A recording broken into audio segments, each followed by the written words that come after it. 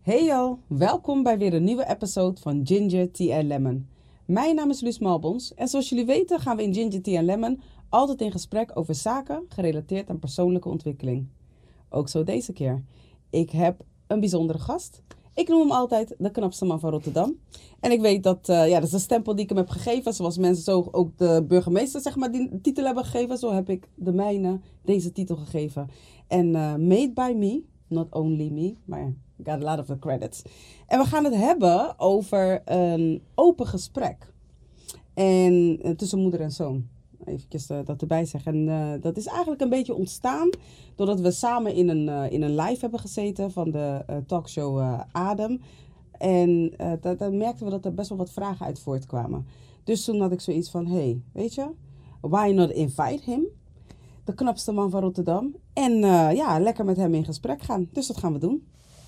Welkom. Yes, ik ben er. Ja. Fijn dat ik er mag zijn. Ja, en ik heb dan gezegd de knapste man van Rotterdam. Oh ja, sorry, mijn excuses. Dank u wel, maar... Nee, ik wilde zeggen... Nee, ik wilde zeggen, ik heb dan gezegd de knapste man van Rotterdam, maar ik heb niet eens je naam genoemd. Weet je, dus nu gaat iedereen... Darren Clipsteen. Ja, dus dat gaat dan nu je naam zijn. Maar welkom. Leuk dat je er bent. Ja, ik ben blij dat ik hier mag zijn. Ja. En we gaan het weer even laten lukken vandaag. Ja, toch? Ja. Nou, ik gaf al een beetje aan, we gaan gewoon gelijk dive in diep. We hadden het al erover van... of ik gaf het net al aan van tijdens de live van de talkshow Adem op Instagram... merkten we dat er best wel wat vragen kwamen. Want dat onderwerp ging dan ergens anders over. Maar we merkten dat het vooral de vragen die er waren... dat die vooral te maken hadden met... hoe start je nou eigenlijk een gesprek als moeder zijnde met je zoon? Ja. En nou weet ik dat ik niet voor iedere moeder spreek. En ik weet ook dat jij niet voor iedere zoon spreekt. Maar we kunnen op deze manier wel wat nieuwe inzichten en perspectieven bieden. Ja. Dus laten we bij het begin beginnen. En wat was nou een van de eerste dingen waarvan jij zoiets hebt van... dat was eigenlijk best wel een gesprek wat ik niet wilde voeren. Of wat ik lastig vond om te voeren. Maar we hebben het toch gevoerd. Oh, ja, goede vraag. Nou, dan ga ik in de tussentijd even inschenken. Oké, dan denk ik even na. Nee, jij mag gewoon antwoord geven. Even denken hoor. Ja, ik heb wel één gesprek dan, nu in mijn hoofd. En dat was dan over de eerste keer seks hebben toen ik jonger was dan van, ben je al seksueel actief? Ja. Of hoe zit de vork in de steel eigenlijk? Ja. Dat vond ik wel moeilijk. Mm-hmm. Waarom vond ik het moeilijk? Omdat u bent mijn moeder en u bent natuurlijk een vrouw. Dus voor mij was het ook van, moet ik daar met mijn moeder over praten? Terwijl ik zou denken, juist met je moeder. Want ik wil niet lullig doen of zo, weet je wel. Maar ik denk dan van, weet je vader is een man. En die bekijkt het toch vanuit een mannelijk perspectief. Klopt. Weet je zeker dat je de vrouw bevredigt zonder dat je dat van een vrouw gehoord hebt? Ja, klopt, dat is waar. En in die leeftijd hadden we het niet over vrouwen, jongen. Jullie waren jong. Klopt, dus dat is waar. Ja. Alleen, zover dacht ik in ieder geval niet. Mm-hmm. Ik had gewoon zoiets van, moet ik met mijn moeder daarover praten en dan, wat moet ik mijn moeder allemaal vertellen? Ja. En dat is denk ik gewoon het lastige eraan. Eigenlijk gewoon de reactie eigenlijk meer, denk ik gewoon. Maar is het echt zeg maar van, oké, wat moet ik vertellen in die zin van dat je dan toch een beetje het gevoel had van schaamte of judgment misschien? Ik zou eerder zeggen schaamte. Mm-hmm. Geen judgment eigenlijk. Of voor toen, toen was het meer gewoon schaamte gewoon van zo. Maar we moeten hierover praten. Wil ik eigenlijk niet. Ja, gewoon, je bent gewoon een vrouw en het is toch, je denkt toch van, oké. Ja. Kan ik dit wel vertellen? Wil je dit wel vertellen? Hoe ga je het vertellen? Ja, ga je het in geuren en kleuren vertellen? Hoe precies. gaat het lopen? Weet je toch? Dat is gewoon het enge eraan, denk ik. Ja. Ja. Het is ook wel grappig, want ik denk dan ook in mezelf van... Ik heb de vraag wel gesteld, Maar ik had ook zoiets van, beter vertel je me niet alles in geuren en kleuren hoor. Dus dat wat jij had ik ook. Alleen bij mij kwam het misschien over alsof ik helemaal ready was om die hele tory te horen. Ja. Was niet het geval, maar ik had wel zoiets van... Zo kwam je wel over als ik heel eerlijk wil zijn. Zelfverzekerd. Ja, was wel van... Het was meer van, moet ik nu echt alles zeggen, joh? Ja. Zo zelfverzekerd kwam je wel over. Dus Nee, ik vond het ook echt spannend. Maar wat mij eigenlijk... En dat denk ik wel dat ook een beetje daardoor kwam. Juist het feit dat jij zo kort reageerde... of eigenlijk zo reageerde alsof je er geen antwoord op wilde geven... dat maakte mij nieuwsgierig. Want toen dacht ik, wacht eens even. Nu weet ik helemaal niet waar je staat, weet je? Ja. En of je überhaupt ermee bezig bent of niet. En dat wilde ik wel weten. Ik hoefde niet de details te weten... maar ik wilde wel weten van... oké, in welke fase zit je nu, weet je? Ja. En... voor mij was het natuurlijk ook heel erg belangrijk om ervoor te zorgen dat je altijd bewust was van oké, maakt niet uit hoe of wat, maar je moet altijd ervoor zorgen dat je op tijd stopt als, weet je, als ze niet meer wil. En maakt niet uit in welke staat je je bevindt. Nee toch? Je gaat mentaal sterk moeten zijn, sterker dan je lichaam. Ja, dat heeft hij wel altijd gezegd. Ja, dat is eigenlijk wel altijd wat ook in mijn hoofd is gebleven van... Ja, dat was echt mijn les. Van, Je weet toch gewoon van... Oké, mijn moeder heeft dit gezegd. Dus dit gaan we ook doen. Ja. Dus het is wel altijd een... hoe noem je dat? Een standaard iets geworden bij mij. Van, het is normaal. Daar niet van. Maar ik bedoel meer in de zin van... Het zit wel in je hoofd. Van je gaat erop letten. Je kijkt naar van alles. En dan kan je daarop anticiperen eigenlijk. Ja. Dus dat was wel een goede les voor mij eigenlijk.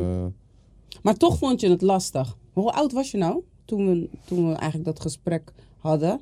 Volgens mij was ik toen 15. Nee. We hebben het... U heeft het wel vaker... Ja, ik heb het wel vaker gevraagd, maar dat ik er ook eigenlijk...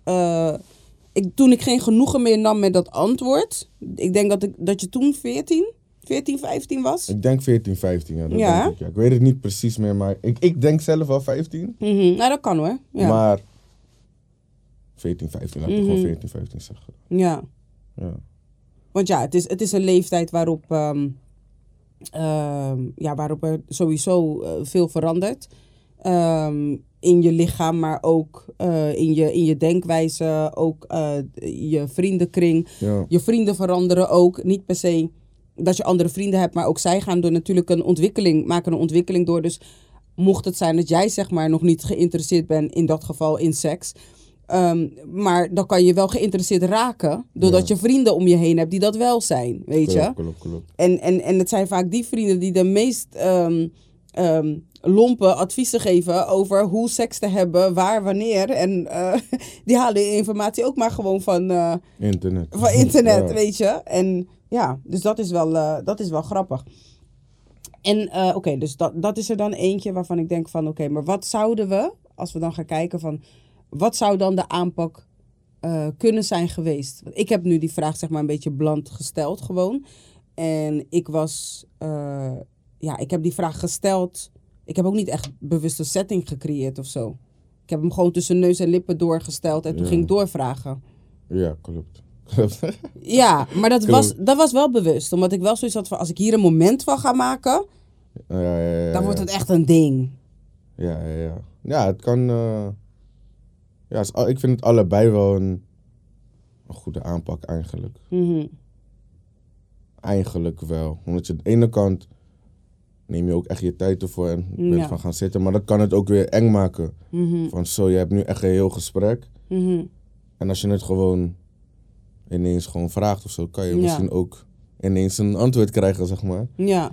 Dus ik vind allebei, eigenlijk wel een goede aanpak. Maar wat past dan het meest bij jou? Want ik denk dat dat natuurlijk ook heel veel scheelt. Wat past bij je kind? Hè, wat voor soort type kind heb je? Ik bedoel, als het een kind is die in principe niet van dit soort verrassingen houdt, zo out of the blue, weet je, daar dus gewoon heel ongemakkelijk van wordt. Ja, dan kan ik me voorstellen dat je gewoon zegt van, hey joh, zullen we samen wat gaan doen? Weet je, ik had nog een paar dingen, kunnen we even lekker een beetje kletsen. En dan is je kind ergens ook een beetje voorbereid van, Ja, dat misschien wel.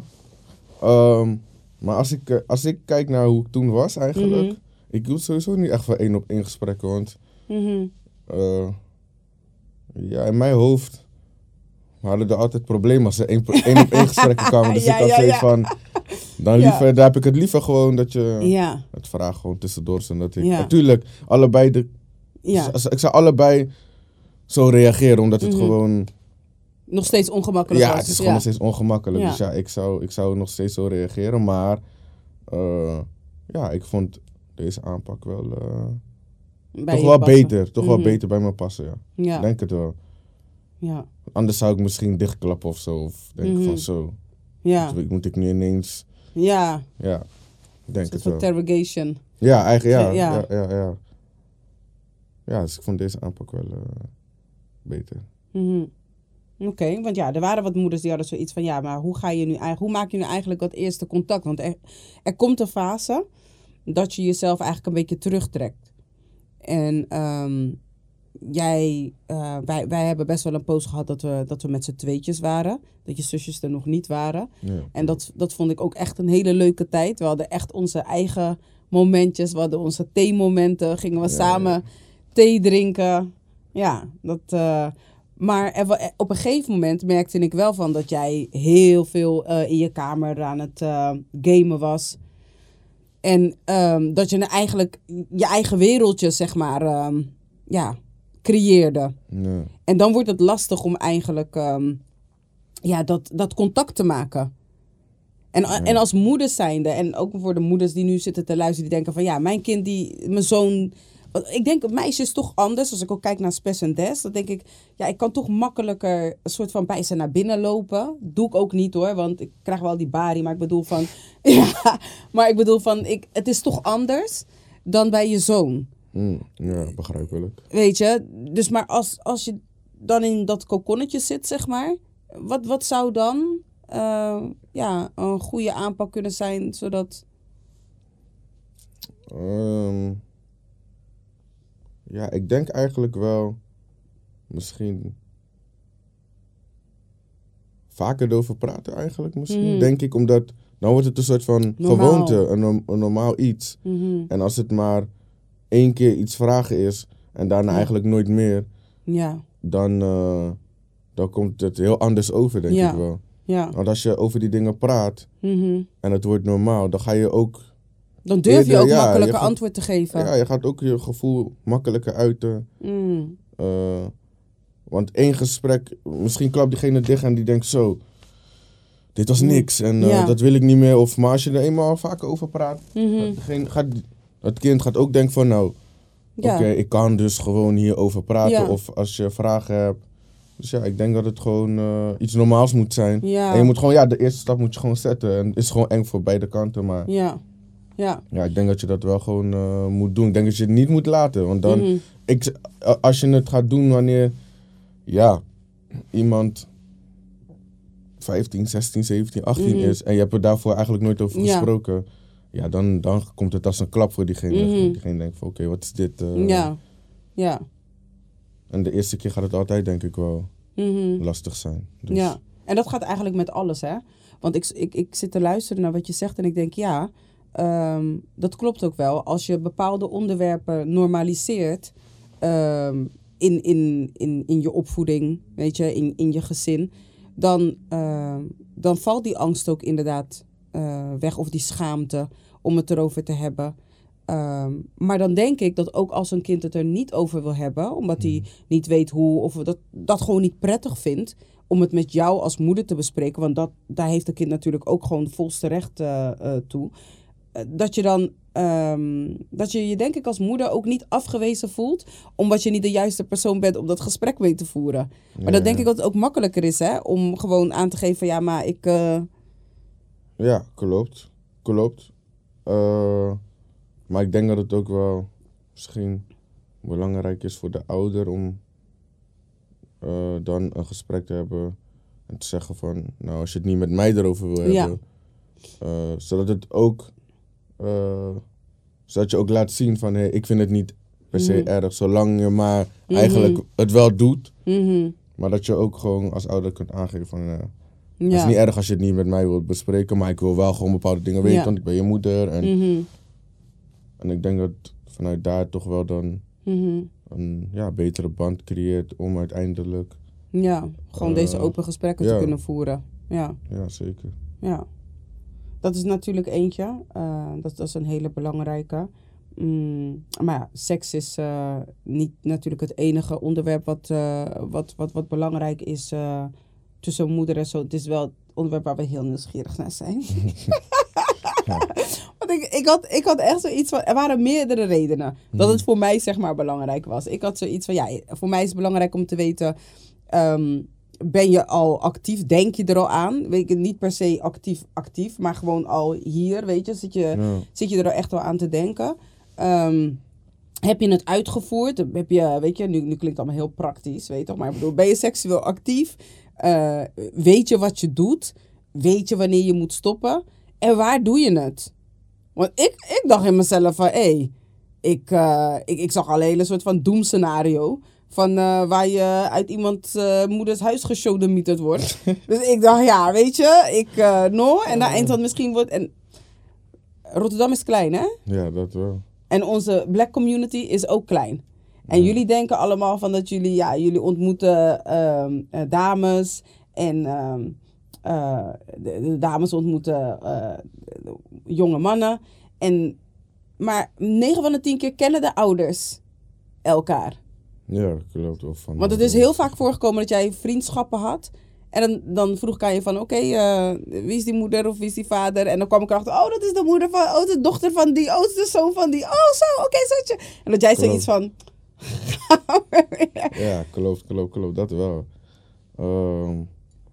Zo zijn wel veel vragen in één keer.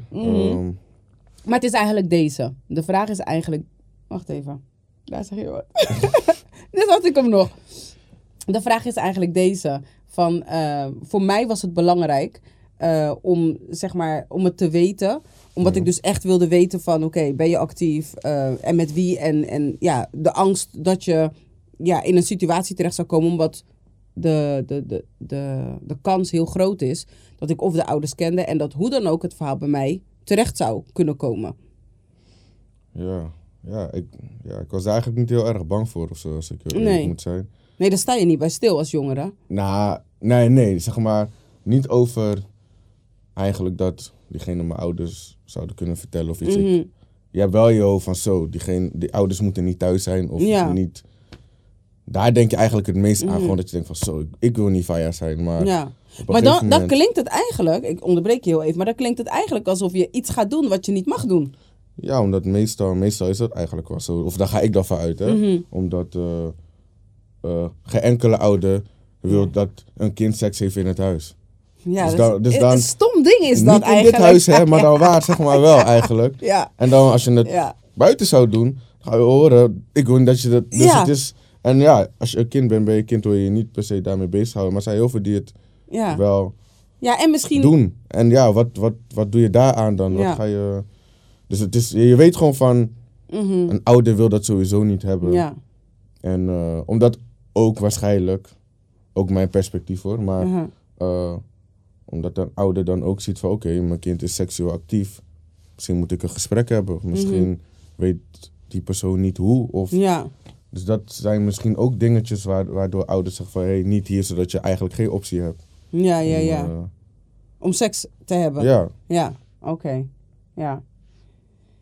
Ik weet dat vanuit in elk geval de Surinaamse gemeenschap, de Surinaamse cultuur, de Surinaamse gemeenschap.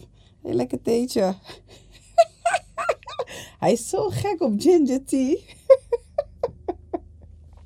Zo. Doe maar die. Ja, goed zo. Hij wordt helemaal emotioneel van. Ik tranen in zijn ogen. Zo'n beetje zit hier, hè? Ja, is goed. Vooral in deze periode van die gekke corona en al die varianten. Ginger tea en lemon. Ik ben geen dokter, maar dat is echt wel... dat moet je doen. Oké. Maar goed, om even terug te komen. Ja. Ik weet dat in de Surinaamse gemeenschap... de oudere opvoeding... Ik ga het even zo zeggen, want ik weet dat er wel heel veel is veranderd. Maar dan was het net een soort van teken alsof dat je volwassen bent. Je hebt seks, je bent seksueel actief, dus je bent volwassen. En dan was altijd de uitspraak was van... er kunnen geen 2 volwassenen hier in dit huis wonen. Jij bent volwassen, ik ben volwassen. Want dan ga jij net als een volwassene denken... dat jij ook regels kan komen bepalen hier in het huis. Dus dat is de achterliggende gedachte. Alsof die hiërarchie dan ineens een soort van... er niet meer zou zijn omdat je kind dus seksueel actief is. Ja. In je huis. Ja. Maar het feit dat je kind dus seksueel actief is buitenshuis... dat is een beetje krom, hè? Ja, klopt. Het is wel een beetje je zand, je hoofd in... in het zand steken. Ja. En tegelijkertijd denk ik ook van... als ik naar mezelf kijk, dan denk ik... voor mij had het niet eens zozeer te maken met... ik had altijd zoiets van, nou, liever thuis...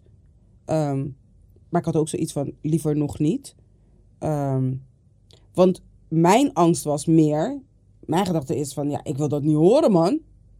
Ik wil dat niet horen. Dat was mijn ding. Ik dacht, dat wil je toch niet horen als ouder zijnde. Je zit gewoon rustig. Ja, zeker. Je zit gewoon rustig je theetje te drinken. En dan alleen zo je alle gebonk en No, dat wil je toch niet horen, man. Nee, dat is ook begrijpelijk eigenlijk. Dat je dat niet hoort. Ja. Klopt.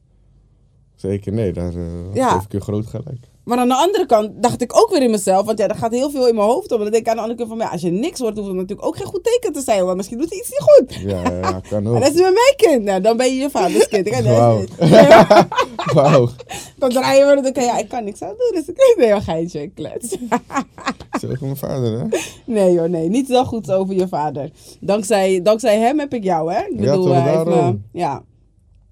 Ja. Oké, niet te blij.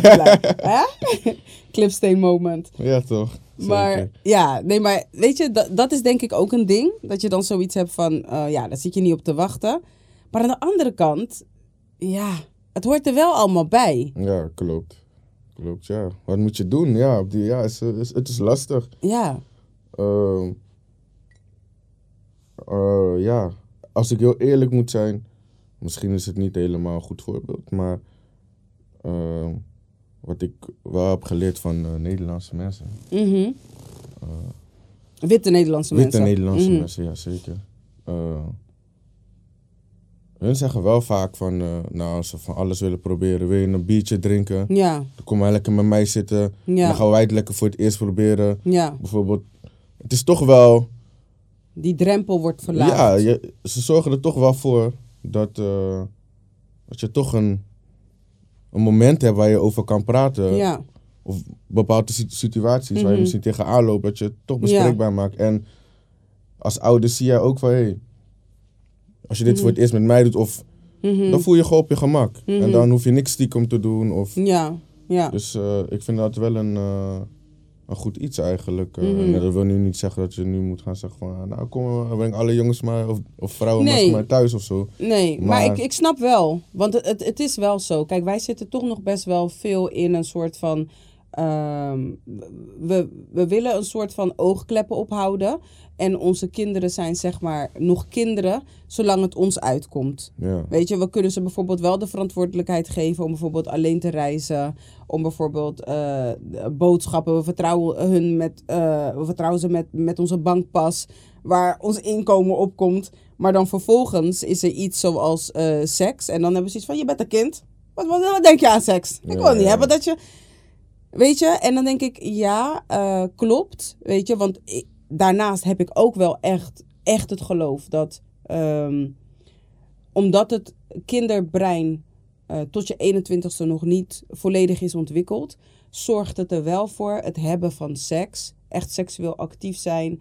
En het uitproberen van bijvoorbeeld drugs en noem maar op.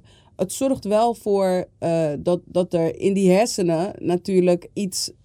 stagneert. Het doet iets met die ontwikkeling. En seks ook, omdat bij seks komen ook emoties kijken. Klopt. En ben je daar mentaal volwassen genoeg voor? Nee, dat ben je niet. Nee, eigenlijk niet. Sowieso eigenlijk niet. Ja, dat klopt. Het is... maar als het is gebeurd... dan... zo kijk ik ernaar. Ik kijk... tuurlijk... Als je een kind bent, het hoeft niet. Het is niet per se nodig, maar tegenwoordig lijkt het alsof het moet, zeg maar. Nou, eerlijk, het is niet tegenwoordig, hè. Vroeger gebeurde het natuurlijk ook. Ja, tuurlijk. Want ik bedoel, onze ouders, tenminste ja, onze ouders, mijn ouders en de ouders van mijn ouders, ik bedoel, die hebben natuurlijk wel een bepaalde statement en dingen overgebracht en die denken wel op een bepaalde manier ergens over. Maar ja, zij zijn ook jong geweest. Ja. En het is ook niet dat ze allemaal nonnen waren en noem maar op, weet je. Ik bedoel, dus het is altijd zo geweest. Alleen hebben we veel langer, denk ik, in die dingen gezeten van inderdaad, weet je, kop in het zand steken en doen alsof het er niet is. En dan, als we het er maar niet over hebben, dan gebeurt het niet. Ja, klopt.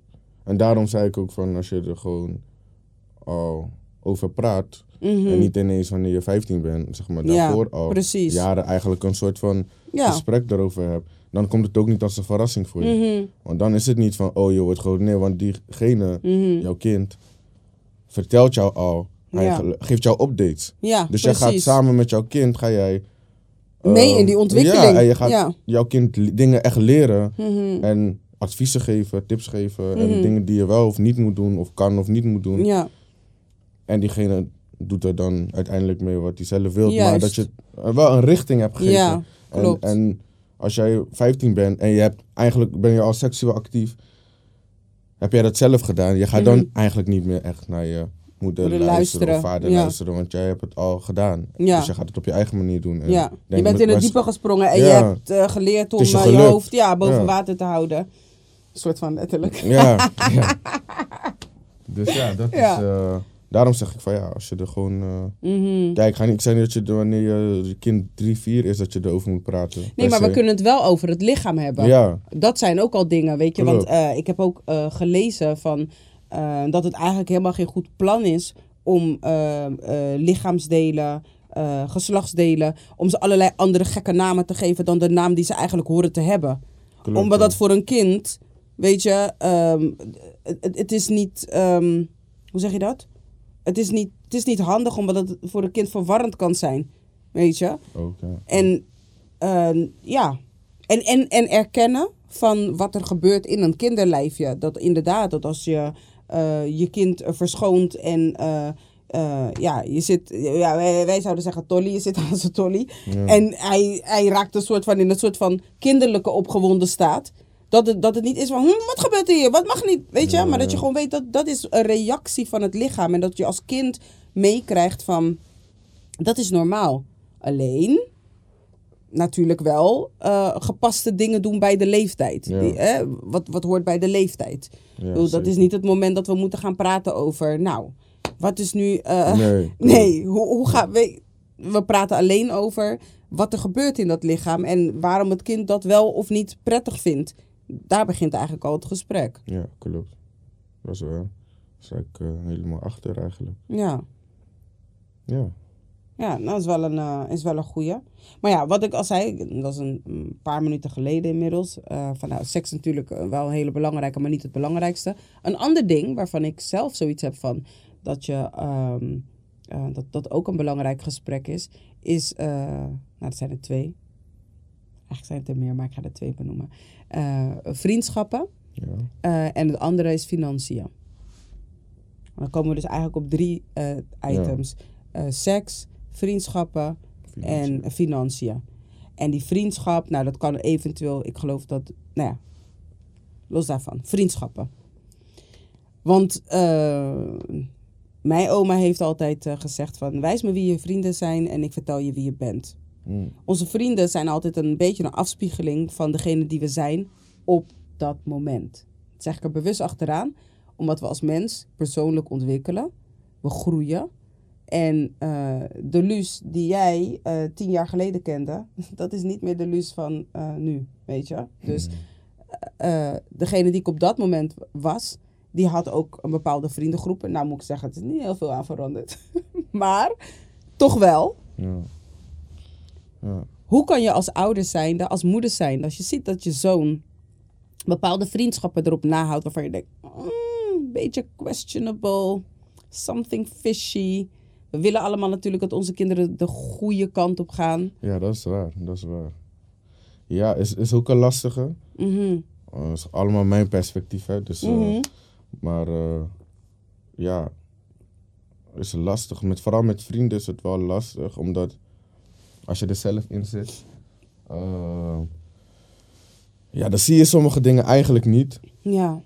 Maar de ouder kent die vriend ook niet helemaal. Mm-hmm. Dus het is een beetje moeilijk. Ik vind dat wel een hele moeilijke. Mm-hmm. Want stel nou dat je ouders zeggen, jij mag niet met die persoon omgaan. Ja. Maar het is wel je beste vriend. Ja. Hoe ga je dat doen? Hoe ga je dat regelen? Dan ga je stiekem met je... Mm-hmm. En dat is ook niet leuk voor jou, voor je vriend niet. Maar ja, en dat je ook stiekem moet doen, dat is dan ook niet leuk. Dus ja, ik vind het wel een hele moeilijke. Hebben wij dat wel eens gehad? Dat ik iemand had waarvan ik dacht van... Ja, maar hij was niet zo dichtbij, maar hij was wel van de buurt. Maar ik ga geen naam Nee. Mag je maar hint? Of noem een situatie, want dan heb ik waarschijnlijk wel... Ja, hij was in Krooswijk in ieder geval. Ja. Ik kan denken. Ik beschouwde hem als familie in ieder geval. Ja. Weet je, mijn leeftijd. Donker. Hij woonde ook in Krooswijk. Dus. Ja. Oké, ik denk dat ik... Ja, oké. En hoe heb je dat... Maar dat is omdat hij was...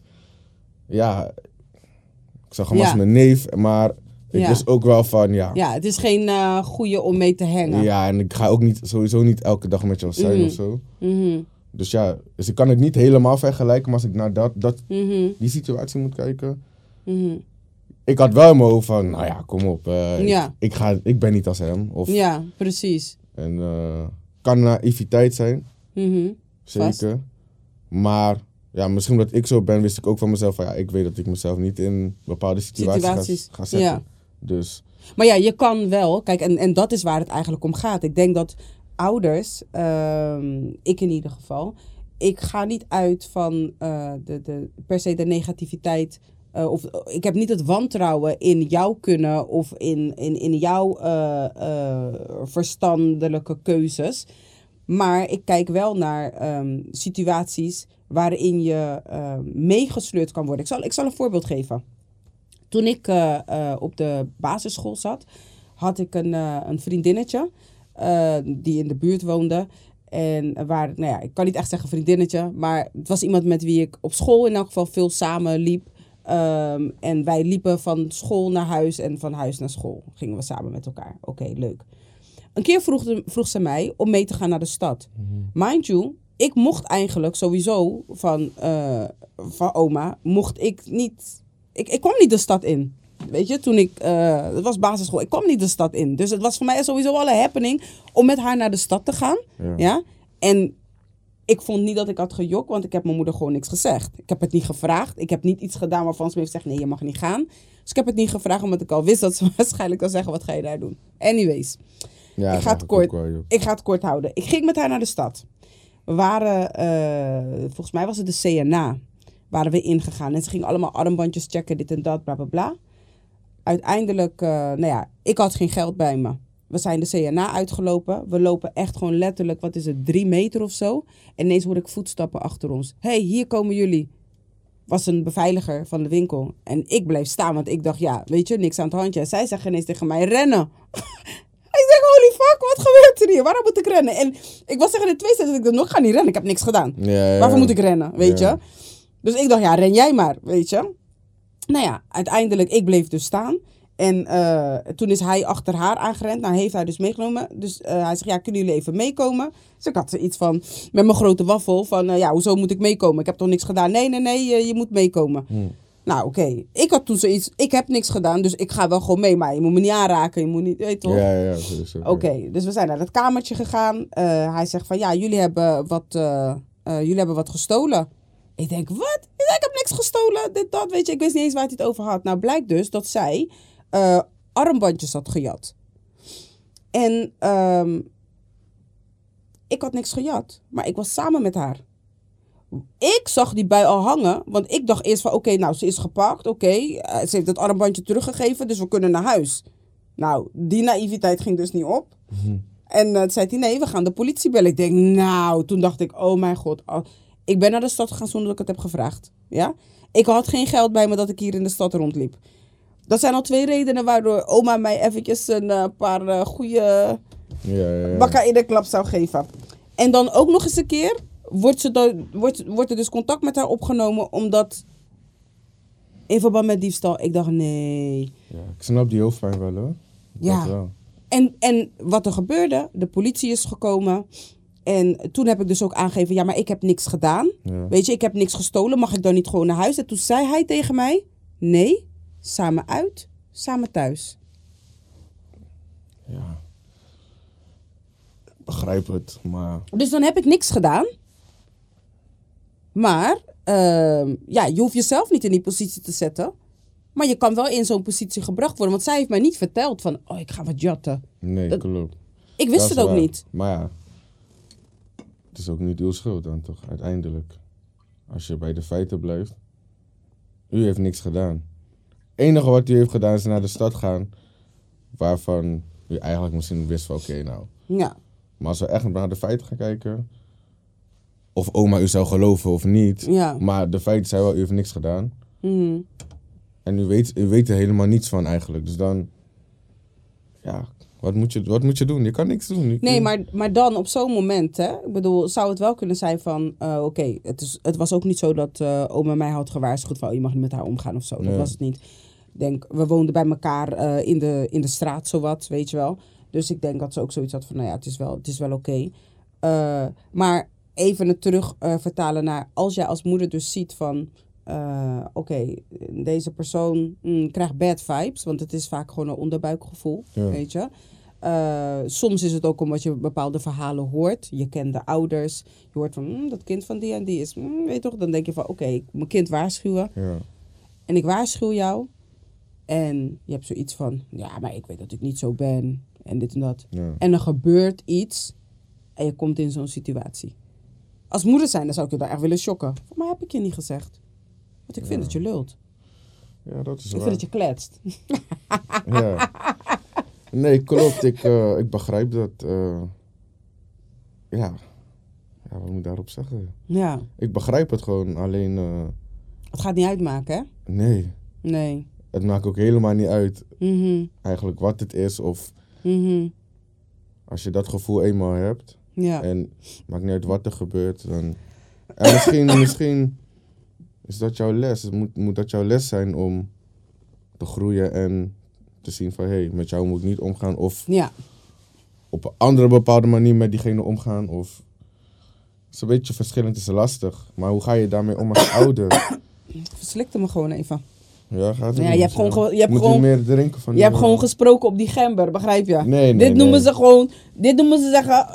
ze van, je hebt moffel gezet op mijn gember. Nee. Alles ging gewoon goed en ineens moet ik hoesten. Ja, hij is een beetje scherp. Nee, maar hij is heerlijk, man. Vindt hij? Ja. Ja. Ik vind hem... Je vindt hem pittig. Zo matig. Je vindt hem matig? Wauw. Nou ja, weet je, je kan niet alles hebben. Je kan niet en de knapste man van Rotterdam zijn en smaak hebben. Sorry. You're not gonna diss my ginger tea and lemon, okay? Ja, nee, ik vind hem niet zo... Maar ja, dat is mijn... nee, smaken verschillen. Dat mag er zijn. Ja, ik vind sowieso... dingen is niet zo lekker, dus... Ja, maar het is gezond. Ja, dat wel. Ja. Daarom drink ik ook een Ja, beetje, goed toch? zo. Nee hoor, ik pest je. Gelukkig kan dat. Omdat we dat ook altijd al hebben gedaan. Ja, klopt, dat is waar. Dat is waar. Dat is ook niet iets nieuws. Nee, klopt. Toch? Maar oké, vrienden. Dus dat hebben we gehad. We hebben seks, vriendschappen. Dus eigenlijk zeg je van, het maakt eigenlijk niet uit. Maar wat zou wel helpen? Ik denk dezelfde aanpak als met seks eigenlijk. Dat je ook over vrienden praat. Ja, het is een beetje lastig, omdat misschien kan je praten vanuit je eigen trauma's of onzekerheden. Of maakt niet uit wat, maar het kan wel helpen om je kind scherper te maken. Of om je kind te helpen in ieder geval. En dat je uiteindelijk wel... Zodat je het hebt besproken ook van... Hey, als een vriend dit doet, of doe niet dit. Want ja, precies. dat je ook uitleg geeft. En niet alleen zegt wel en niet mag. Uitleg is heel belangrijk, zodat je kind kan zeggen van hé, want dit is dan wat er kan gebeuren, of dit, zodat je een gesprek hebt. En dan denk ik dat het ook wel veel makkelijker gaat. Dat denk ik wel. Ja, en eigenlijk ook wel de verantwoordelijkheid bij je kind zelf neerleggen. Van kijk, je kan ervoor kiezen om met zo iemand om te gaan, wetende wat die persoon wel of niet doet. Maar als je dat weet, dan is het aan jou om gewoon een situatie goed op te nemen en te kijken van, is het verstandig dat ik met deze persoon nu hier naartoe ga? Stel, het is iemand die eigenlijk altijd ruzie heeft met de hele wereld. Ja. En nou moet ik zeggen, ik had vroeger ook ruzie met de hele wereld. Maar ik vocht niet met de hele wereld, maar ik had wel ruzie. Dus de kans dat als iemand met mij omging, dat die persoon ook scheef aangekeken werd, die was groot. Nou kon ik het me in die tijd wel gewoon permitteren. Maar in deze tijd lijkt het, waarin alles een soort van de Wild Wild West is, dat je het je bijna niet kan permitteren om met iemand om te gaan die de naam heeft om of agressief of een vechtersbaas te zijn. Omdat vroeger als ze je gingen loeren, dan had je gewoon een vuist op je oog. Ja, maar tegenwoordig heb je een mes tussen je ribben. Dus het is wel heel belangrijk om als kind eigenlijk dat verschil te kunnen maken, dat onderscheid te kunnen zien. Ja. Of van de manier waarop je je vrienden uitkiest. Ik denk ook dat het zou helpen als je, stel er is iets gebeurd, dat je ook niet per se boos wordt op je kind. Want ik denk dat dat ook de reden is dat mensen niks willen vertellen of dingen geheim houden. Ja. Omdat je wil niet dat je ouders boos op je zijn. Al weet je in je hoofd, er zou iets kunnen gebeuren, mijn moeder heeft me dit gezegd. Als jij weet van ik zou met mijn moeder of mijn vader hierover kunnen praten, dan ga je ook een gesprek hebben eigenlijk waarschijnlijk. En ga je er niet eindstand later achter moeten komen of je weet niet eens. Misschien is je kind thuis gewoon super lief en op straat is je kind ineens gangster. Dus je denkt van, je zit wel niet bij gangster. En dat zijn die dingen, wat nu gebeurt. Nu, iedereen is gangster buiten. En thuis zijn ze allemaal lief. Dan denk ik van, dat komt waarschijnlijk omdat je niet genoeg praat. Met je kind over bepaalde zaken. Ja, om echt te weten wie je kind is. Ja. En wat je kind bezighoudt. En dan kunnen we gelijk een uitstapje maken naar zeg maar de muziek waar je kind naar luistert. Is dat ook een beetje... Ik zit hier altijd wel in een lastig iets. Ik hou gewoon van rap eigenlijk, hip-hop. Nou, daar is niks mis mee. Nee, maar omdat er wordt heel veel geassocieerd met geweld en schelden, noem maar op. En ik moet ook gewoon toe kunnen geven van dat is ook wel zo. Je hoort in rap of in hip-hop hoor je wel vaker dat soort termen of weet je. Dus dat kan ik niet ontkennen. Maar ik heb ook zoiets van er zijn ook genoeg andere artiesten die dat zeg maar niet doen. Of minimaal. Als ik ik heb nu niet per se een voorbeeld, maar er zijn ook genres dat ik denk van Silex, hè? Dat ik denk van, ik hoor ook bepaalde dingen hier, maar dit loopt iedereen wel te zingen. Of ook juist andersom van Weet je, als ik iets kijk op televisie ineens op een TMF, en is gewoon TMF, bestaat dat nog? Ja, ik weet het niet. Ik zeg gewoon zomaar iets. Nu verraad je je leeftijd, hè? TMF, of is het wat is het nou? Ik weet niet, maar TMF is volgens mij echt al... is tajas, man. Of is het MTV nu? Ik weet het niet meer. Ik weet niet eens of MTV nog bestaat. Volgens mij wel. Of nee, maakt ook niet uit. Ja, precies. Maar dan luister je bijvoorbeeld naar een artiest, popartiest of zo. En dan denk je ook van, zeg je dit allemaal? Zeg je dit allemaal? En dan weet je ook niet wat diegene... Maar je loopt wel leuk mee te zingen op de radio. Ja. Maar dan is het niet erg. Maar als je hiphop hoort, zeg maar, dan is het wel allemaal slecht. En wat, tuurlijk. Omdat dat heeft ook al een bepaald stigma. Ja, klopt. Dat is het. Het heeft een label. Mensen associëren het met geld, veel geld, drugs, geweld en seks. Ja. Het showen van alle materie wat er is. Wat dus ervoor kan zorgen dat jongeren ook die fast life willen gaan hebben. Ja. En denken dat ze de manier hebben om die te kunnen creëren. Wat meestal niet het geval is. Nee. Want het is gewoon hard werken.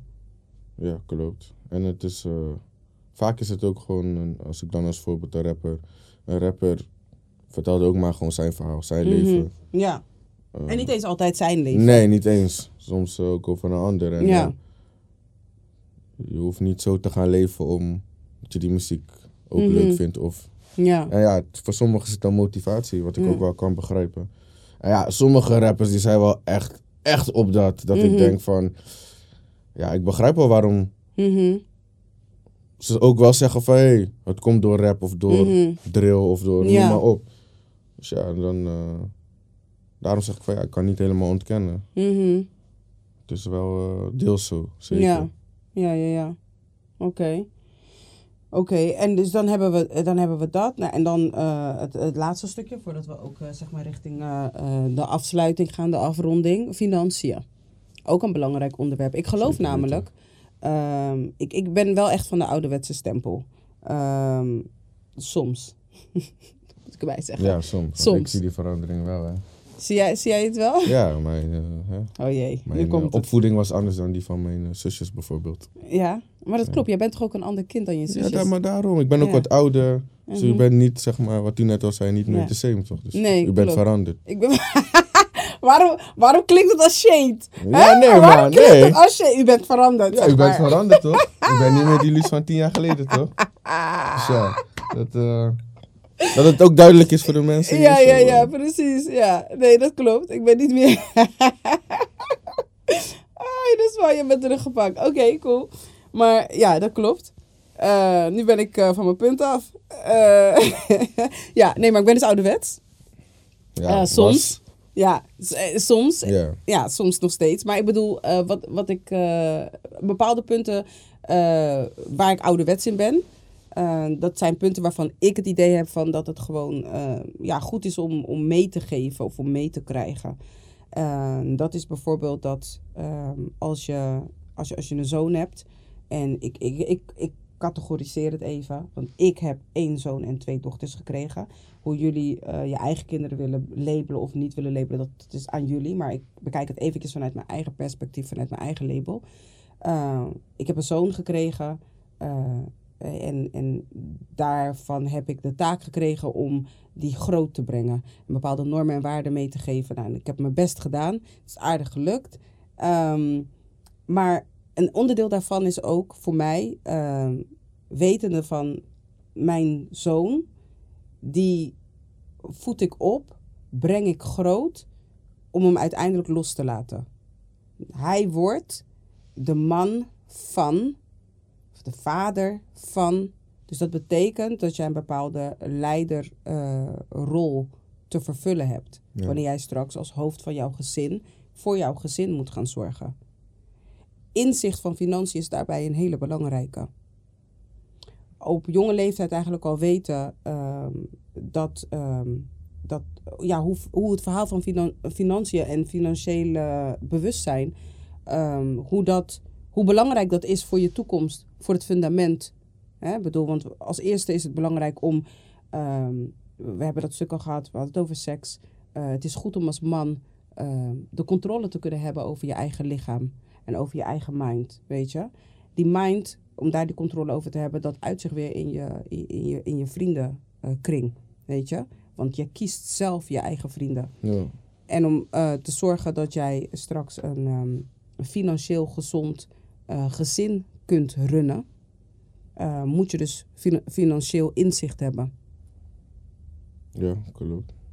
Alleen in een wereld waarin we leven, waarin het lijkt alsof, zeker met videoclips, et cetera, fast money, dure merkkleding, dure horloges, grote vette auto's, you name it, weet je wel. Hoe kan een moeder het gesprek aangaan met haar zoon, die op dat vlak toch wel een stuk kwetsbaarder is, of anders kwetsbaarder is dan bij dochters.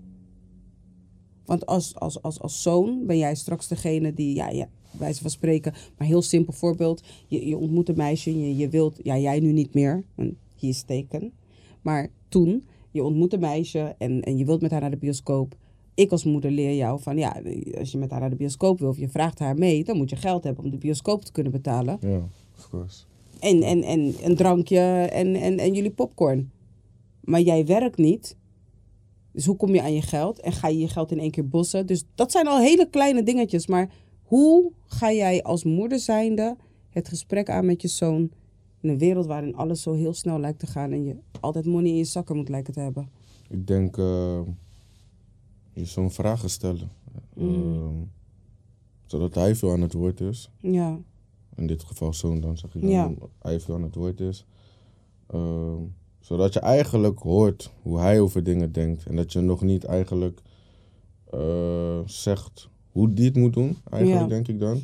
Maar gewoon dat je eerst hoort van, oké, waar ben jij? Mm-hmm. Oh, jij bent daar, nou dan kan ik je dit vertellen over. En dan eigenlijk meer een beetje daarop inspeelt, denk ik. Mm-hmm. Dat je hem toch... dan help je hem eigenlijk wel meer dan dat je zou zeggen, nee, je moet dit doen of je moet dat doen. Want hoe je draait of verkeerd, je blijft diegene's moeder. Ja, precies. En daarmee wil ik zeggen dat voor een kind kan het zo zijn van, oké, is mijn moeder, maar je kan ook even zo, ja, is mijn moeder, maar ga ik naar jouw moeder luisteren. Dus die kant heb je ook. Ja. En daarom denk ik dat het gewoon beter is om zijn verhaal te laten doen en dat je hem daarna gewoon eigenlijk uitlegt, oké, maar als je dat doet, dan kan dit gebeuren of zo. Dat je samen eigenlijk gaat, een soort van gaat brainstormen. Want ik denk dat je zelf misschien ook niet als ouder zijnde over bepaalde dingen hebt nagedacht. Dat je ook denkt van, oh zo, denk klopt. je zo, weet je? En de tijd verandert altijd. De tijd waar jij in leefde, die is niet meer voor jouw kind. Nee. Dus jij handelt uit jouw eigen tijd van, laat me voor mezelf praten, 1995 en verder. Maar dat is niet meer dezelfde tijd als nu bijvoorbeeld. Ja, klopt. Dus je moet ook leren van je kind om te weten hoe het nu eraan toe gaat eigenlijk in de tijd van nu, zeg maar. Ja. Dus, en ik praat wel allemaal alsof het heel makkelijk is allemaal. Dus het kan ook best wel moeilijk zijn. Ik wil niet zeggen dat dit nu allemaal, ik heb dit gezegd en zo gaat, dus makkelijk. Nee, gaat denk ik misschien ook wel echt tijd en energie in zitten. Maar ik denk dat het in mijn perspectief wel een goede aanpak is. Ja, ik vind hem ook eigenlijk best logisch klinken. Maar? Nee, er is geen maar. Nee, Nee, ik vind hem eigenlijk ook best logisch klinken. Want als ik bijvoorbeeld naar mezelf kijk, en ik weet dat er ouders zijn die dat ook echt wel heel anders doen. Maar ik heb ook een tijdje, zeg maar, opgevoed vanuit angst. Dus dan ga je eigenlijk meer vanuit het verbieden van dingen of de doemscenario's neerleggen. Van ja, want dat kan gebeuren. Maar als je het eigenlijk gaat benaderen vanuit hoe het kind is. Hè? Wie is jouw kind? En dat je vanuit dat perspectief eigenlijk jouw kind gaat leren kennen en de mindset van jouw kind leert kennen. En dan kun je daarop dus inderdaad gaan brainstormen. Dus dat vind ik eigenlijk een hele goeie. En dan hoef je niet jouw eigen ervaringen continu te delen. Nee, waar dat kind dus eigenlijk helemaal geen binding mee heeft, geen band mee kan, geen link mee kan leggen. En dat hij dan denkt van ja, wat jij nu allemaal vertelt, dat klinkt totaal niet realistisch of zo. Weet je? Klopt. Maar dan kan je dus bij het kind zelf blijven. En in dit geval de zoon. Want ik geloof echt dat het een heel belangrijk iets is om rekening mee te houden tijdens het opvoeden van onze zonen. Het is heel kwetsbaar. Het is heel kwetsbaar. En er ligt zoveel op de loer om eigenlijk al, dat het al bijna niet lukt ik wil niet zeggen dat het bijna niet lukt, maar er liggen zoveel gevaren en verleidingen op de loer. Dat is waar. Die ervoor kunnen zorgen dat je kind eigenlijk niet de richting ingaat waar hij hiervoor is. Weet je wat zijn purpose is? Omdat al die gevaren, al die verleidingen... Die zijn er. Ja, die zijn er. Ja, klopt. En ik ben misschien ook wel een beetje... soms ben ik misschien een beetje makkelijk in bepaalde dingen. Als voorbeeld, stel je voor bijvoorbeeld, ik weet nog, als mijn zusjes dan gingen buiten spelen. Ze waren niet meer op het pleintje waar ze zouden moeten zijn. Dan was u best wel in paniek al. Ja. Van,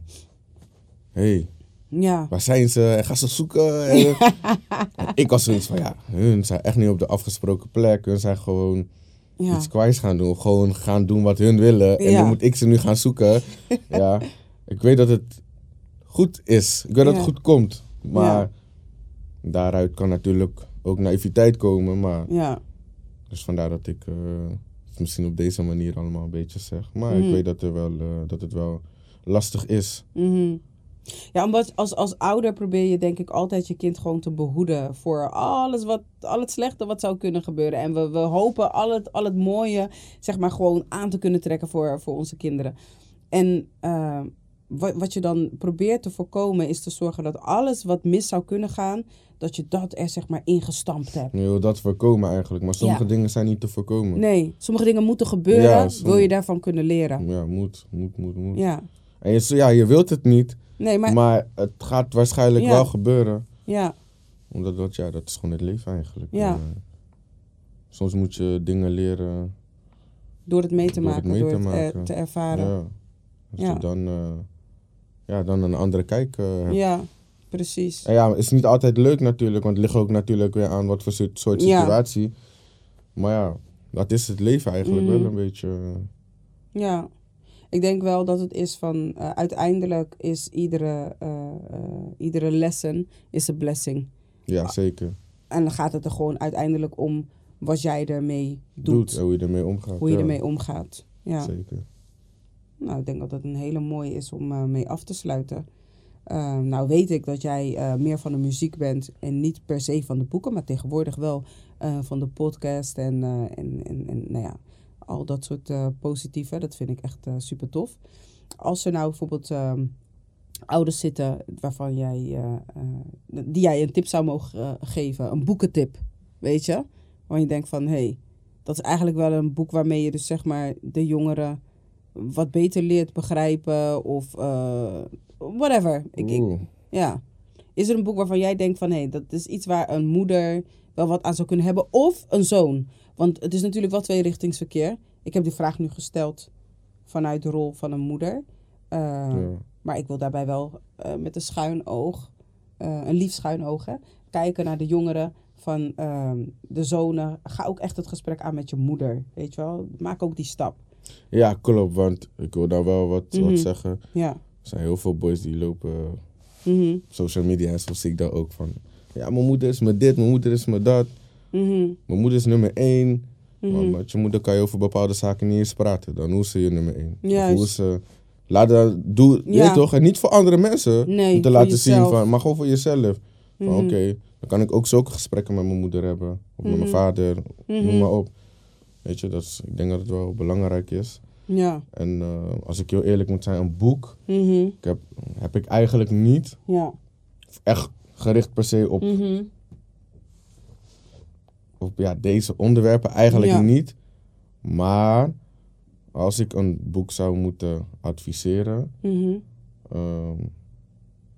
Ik ben even vergeten hoe dat boek heet, man. Maar, maar het is van Michael Pilarczyk. En het is gewoon voor groei. En zijn podcast ook. En uw podcast sowieso. Maar je toch, omdat hij... je toch, je vraagt me een ander. Ja, dan zou ik zeggen Michael Pilarczyk is wel... laat je wel anders kijken naar bepaalde zaken. En groeien in ieder geval. Dus dat is wel... Oké, nou, we gaan gewoon een titel erbij zoeken. Want als de schrijver goede onderwerpen heeft, dan zal hoe dan ook... Zeker weten. Ik heb er nog één. Michael Pilarczyk praat trouwens Nederlands, maar podcast ook. Heeft hij ook. Maar ik wil dan ook adviseren voor Heinz. Heinz, zeker. Ja, de podcast, hè? Ja, zeker. Ook een hele goeie. Ja. Ook voor de beste versie van jezelf. Klopt. Ik ben ook naar die gaan luisteren vanaf dat jullie mij die hebben getipt. En ik hou van de manier waarop hij zijn thee slurpt. Heerlijk rustgevend. Ik dacht nooit dat ik dat zou zeggen. Maar in combinatie met al de wisdom, I just love it. Het is ook zijn energy die gewoon... klopt. Hij is gewoon echt kalm. Nou, thanks man. Ik ben weer blij dat je er was. Ja, ik ben ook wel blij dat je er was. Lekker even praten, vind ik wel fijn. Ja, toch? Ja. Zo zie ik je nog eens een keer. Nee, geintje. Ja. Deze grap elke keer maken. Ja, precies, ja. Totdat mensen ervan gaan vervelen. Maar ja, dit is nu de tweede keer. Tweede keer, ja. Ja, nee, dan kan het nog wel even, joh. Ja, maar ik hoor deze joke vaker, ik. Ja? Dus, Ja? Zeg ik dat echt zo vaak? Ja, elke keer als we elkaar zien. Ja. Dus ja, ik... Weet je dat? Ja, maar ik mis je gewoon, man. Ja, begrijp ik. Ja, ik zou mezelf ook missen. Wauw. Nee, ik dacht, nu komt het, man. Ja, nee, maar ik mis je ook, hoor. Zeker. Ja, zeker nee, weten. nu komt die echt... Nee, maar ik weet ook gewoon van... Ik weet dat u me echt mist. Ik was ook Ja. echt... ik ben ook echt een toffe jongen. Dus, Ja, klopt. ik weet het wel. Nou, oké. Dus jullie zien het, hè. Die bescheidenheid, die gaat gewoon generaties op generaties. Gaat gewoon door, hè. Dat doen we gewoon even. Heel bescheiden, gewoon... Nee, maar ja, je hebt gelijk. Ik mis je gewoon. Nee, ik mis je ook, hoor. Ja, natuurlijk mis je mij. Zeker. Kan ook niet anders. Zeker. Ja. Vooral hoe je onze laatste riep, hè, trouwens. Even snel. Huh? Spes, des, derren, eten. Dacht ik zo. Ja. Oh ja. Dit Ja, zei je hè? altijd. Dat was lang geleden. Ja, dat was wel even Ja. leuk om te horen. Grappig gewoon van. We waren echt met z'n drieën van zo. Speciaal zei ook van, het is echt lang geleden, hè? Ja. Ja, man. Dus Ja. klopt. Ja, dat was vroeger. Ja, klopt. Toen iedereen nog thuis was. Ja. Nee, maar ik vond het heerlijk dat je er weer was. Ja, zeker. En Dank u wel. ja, Dat mag zijn. ik denk, het is ook een beetje een verzoek geweest vanuit het publiek. En, Ja, dat is wel. dus dat is natuurlijk wel gewoon mooi. En ja, u vraagt, wij draaien. Nou, voor vandaag ga ik je bedanken, lieverd. Yes. En kijker, luisteraar, ook jou ga ik enorm bedanken voor het aanwezig zijn bij dit fijne gesprek. Die heerlijke ginger tea en lemon, die mijn zoon zo heerlijk vindt. Hè? Als je nou een onderwerp hebt waarvan je denkt van... hey, dat is ook wel iets wat jullie eigenlijk zouden moeten bespreken. Stuur eventjes een mailtje naar gtl@luusmalbons.com. Dat kan gewoon. En reageer ook gewoon onder de uitzending. De filmpjes die we delen, et cetera. Ja, want dat vinden we eigenlijk altijd wel fijn. En voor nu ga ik dus zeggen, enorm bedankt. Jullie hebben wat tips meegekregen. Kijk wat je ermee doet. Kijk wat bij je past. Het is kauwen en uitspugen, hè? Kauwen, doorslikken, die ken uitspugen. ik niet. Nee? Ja, ik bedenk hem nu volgens mij een soort van half. Half, dat is wat je moeder doet, hè? Hey, toch? Je gaat wat eten en je slikt door wat je lekker vindt en je spuugt uit wat je niet lekker vindt. Zoiets, something like that. Nou ja, oké. Mensen, voor nu hartstikke bedankt voor het kijken en luisteren. Tot de volgende episode van Ginger Tea and Lemon. Bye!